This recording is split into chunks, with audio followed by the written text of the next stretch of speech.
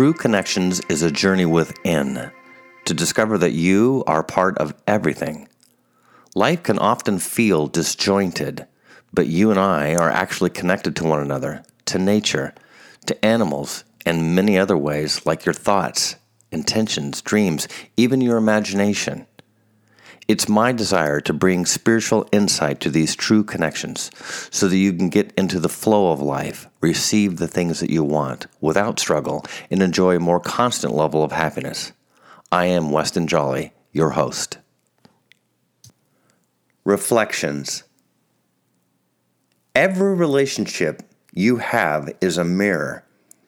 Like all mirrors, we see what we want to see. This sounds simple enough, but what happens when you get a distorted reflection? Recently on Shark Tank, a business development reality TV show for entrepreneurs, a woman desired funding for a product she called Skinny Mirrors. These mirrors were created to make everyone look skinny. Actually, years ago, fun houses and circuses used mirrors like this as a joke to make you and I look skinny, fat, tall, or short. This entrepreneur wanted to sell her skinny mirrors to clothing retailers of what she did. While the mirrors are branded in the lower right hand with the name Skinny Mirrors, it doesn't actually tell you that you're being deceived. I think most of us go to a mirror for a real reflection. That said, it's hard enough to see things as they are without mirrors being consciously manipulated. What's the point? If a mirror isn't reflecting properly, what good is it? Unless it's used for comedy or something. There's a lot I want to share about reflections, but unless we agree to a true reflection, we're not going to go very far. Even when a mirror is flawless, you can choose to see what you want to see.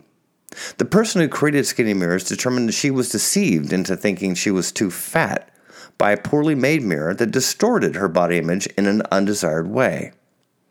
Interestingly, it was her solution to create a mirror that distorted her to be skinny instead of getting a real mirror. In essence, she wanted to see herself skinny, even if it wasn't true.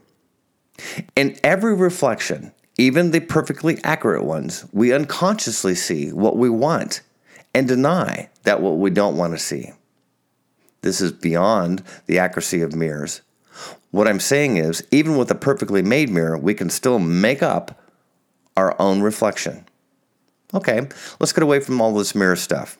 Every relationship you have is a mirror. If they are true reflections, then they will reflect you accurately. If you have relationships that aren't true, then you can expect your reflections to be likewise distorted.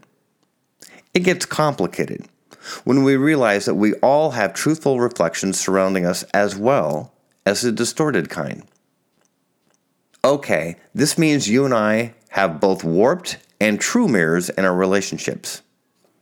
When things get really serious, we tend to really want the truest of reflections, even if the reflection is undesired.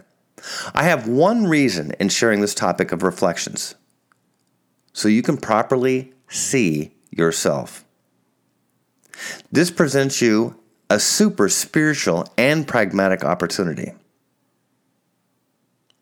Imagine going to the dentist and never having any cavities.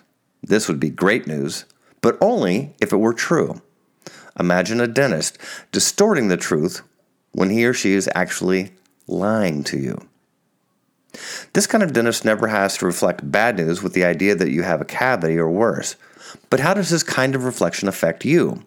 Usually, the more serious the reflection, the more accurate we want it to be no matter what is shared. This includes both good news and bad news. My purpose is to lovingly reflect the truth about you. In order to do so, I have to address some of your other relationships. Every relationship with your family, friends, or spouse, and of course, everything else. Let's start simply. As an example, let me speak again of my best friend in growing up. Lon was born with 4 congenital defects of the heart. He had open heart at 8 years old and again at 21. I wasn't there for the first one, but I was for the second. I was on summer break while attending college and I had flown to Alaska to create an adventure and working there. I was there a whole week, when I got a call from Lon that he had to have another open heart operation. I immediately canceled my summer plans and flew to Los Angeles to meet him at the hospital where the procedure would take place. The operation itself was supposed to be about 4 hours, and some 10 hours later, the doctors actually finished. There had been some complications, quite a few actually. Lon was put in intensive care afterwards, and of course no one was granted visiting access except for his immediate family. I sat in the waiting room with the rest of the family, getting first-hand reports about his progress, but I wasn't allowed to go in. This all changed when his older sister Renee came out to tell me that Lon wanted to see me. This was a big problem for his family and the hospital, as Lon had only been out of surgery for less than 10 hours. To make things worse, Lon had wanted to see me and nobody else. His family was very put out as they were being asked to wait in the waiting room while I, his best friend, visited Lon. In addition, Lon asked the nurses to also give us some privacy. When I walked in to see my best friend, there was more tubes inserted and monitors monitoring than I'd ever seen. Lon's voice was extremely low and hoarse, as if he had a severe sore throat. A major tube had just been removed from his esophagus. He asked me one question: how did the surgery go? My blue eyes went super wide as we both knew that I wouldn't lie. I told him that the operation was supposed to be 4 hours, but it actually took 10. I said that the healthy heart tissue that they hoped to find was in fact really spongy, not what they desired, and it presented a real challenge. I told him that the doctors had finished the operation, and then he had a bleeder. This meant that they had to open him up all over again.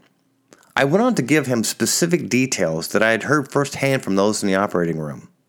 I shared it with Lon in the only way that I knew how, directly. Lon thanked me. This was the nature of our relationship. He knew he could count upon me reflecting the truth.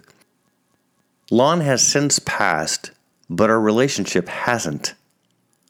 When Lon has something to say to me, spiritually, I take it with high regard, both because of our having grown up together, but also I know that he'll share with me truthfully.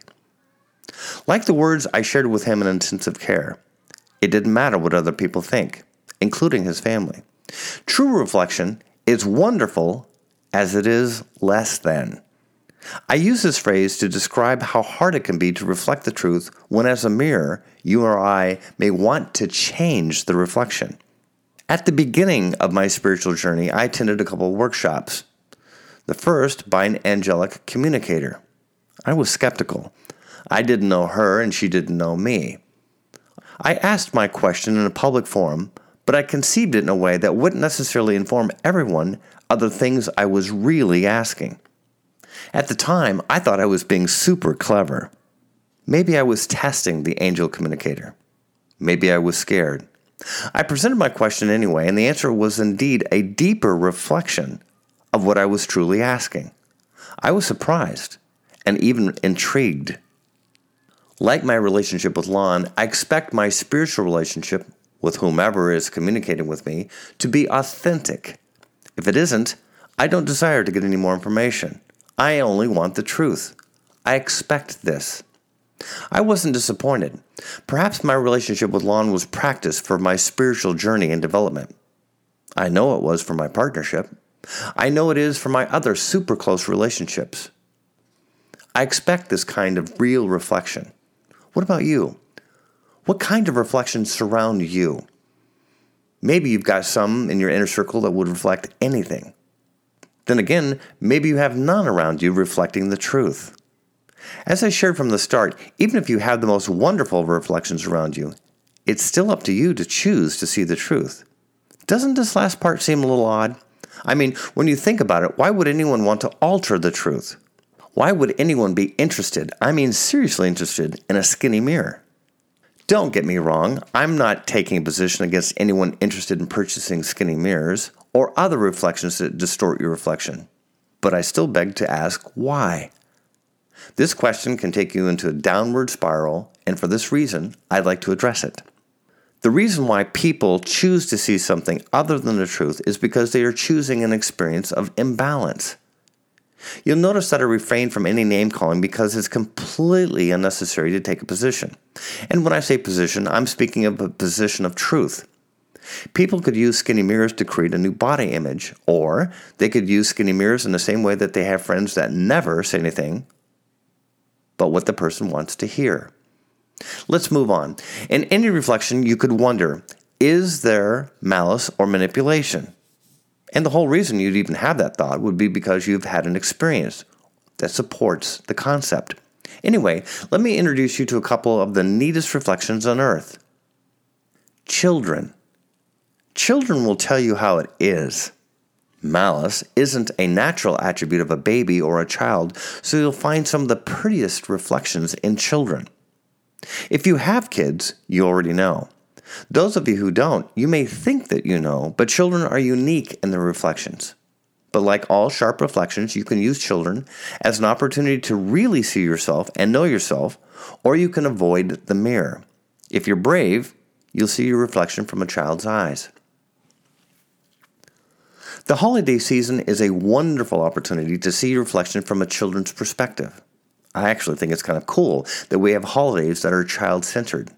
If you look closely, you'll see a lot of reflection in our children.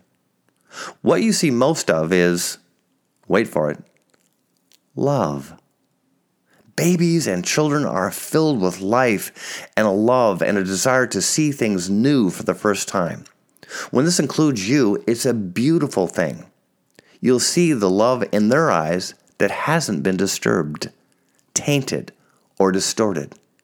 You'll see your true reflection. Imagine seeing parents and their children going to a senior's home. These children change the whole place within a matter of minutes. The transformation of this reflection is so simple, but remarkable to witness. Seniors are brought back to life by the love reflected through the children's energy. It is indeed magical. I think this kind of reflection is worthy of our continued examination. A child has the capacity to reflect something that is wonderfully pure. There is no filter. There are no rules. Children simply tell it how it is. Don't you think that we can reconnect to that natural aspect of ourselves? Wouldn't it be nice, if not fantastic, to become at one with the pureness of the baby or the child that you once were? I think it is. I think being at one with your child self is pure, if not a holy experience. Before I start channeling about your true reflections, let me give you another means of pure reflection. Nature. Being outside is beautiful, but not necessarily enough. One thing for sure, nature does reflect some very powerful attributes about you. It isn't weird to be in nature and to see yourself reflected in the still waters of a lake. And there's a lot more when you're ready.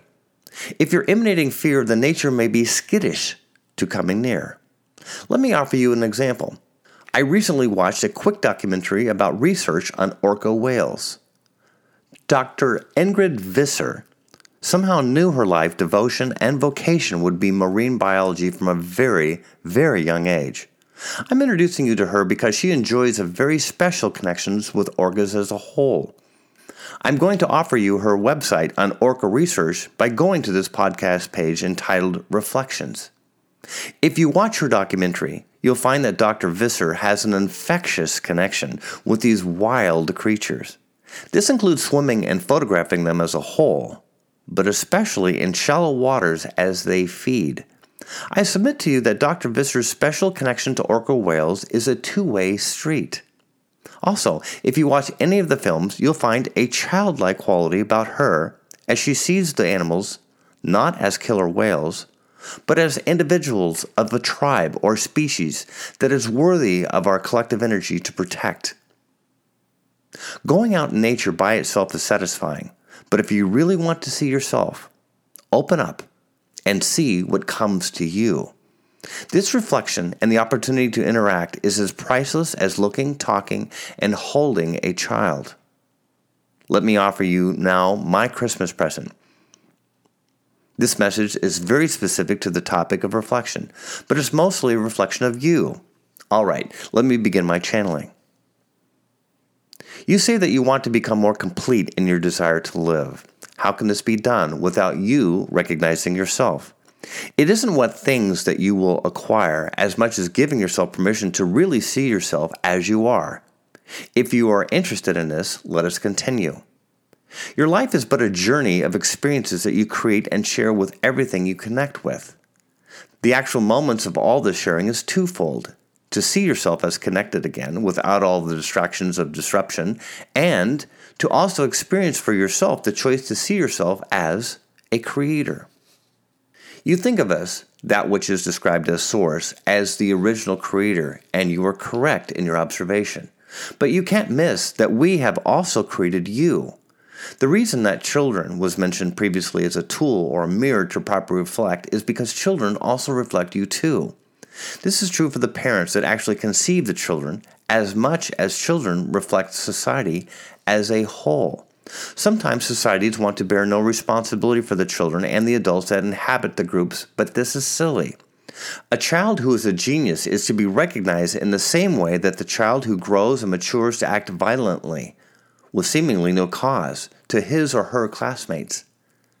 There is a connection to all, and we wish to further integrate this in your desire to properly see yourselves. If you wish the truth, then you are love. You are made from love, even if you were conceived from a test tube. In this way, you must find your way back to love if you're ever to find any sense of balance, or to properly see your truest reflection. We call upon you to create, if only to know that you can.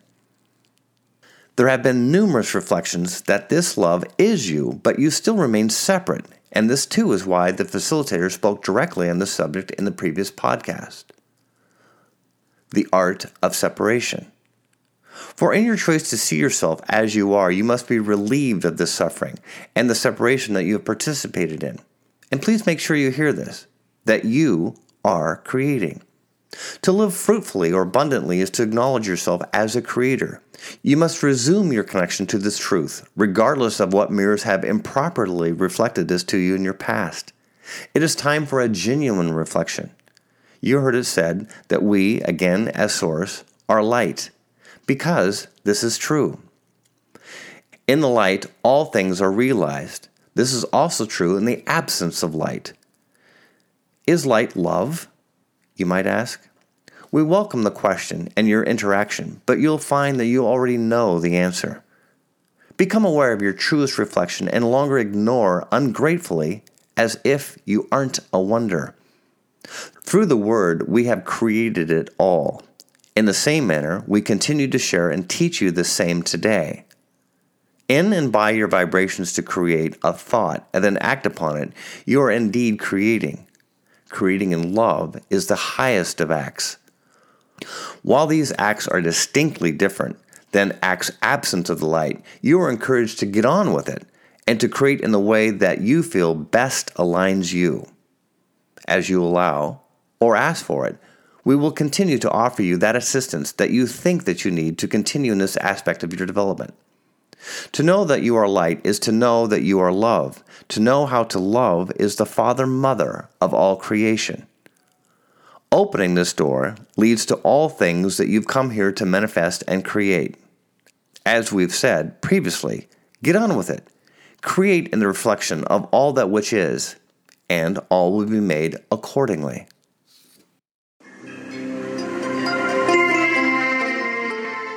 For us to make true connections, we have to engage. I really want to hear your comments, so please leave a review at westonjolly.com/review or go to iTunes and give me your thoughts there. This helps our connection, and it's a tremendous help to others too. Everything we do is designed to offer you a deeper spiritual connection within. You can also make a personal appointment with me, Weston Jolly, right now by going to westonjolly.com. Also, check out my current events, books, and other products. Also, my free newsletter. Thank you for joining me, Weston Jolly, for my podcast, True Connections.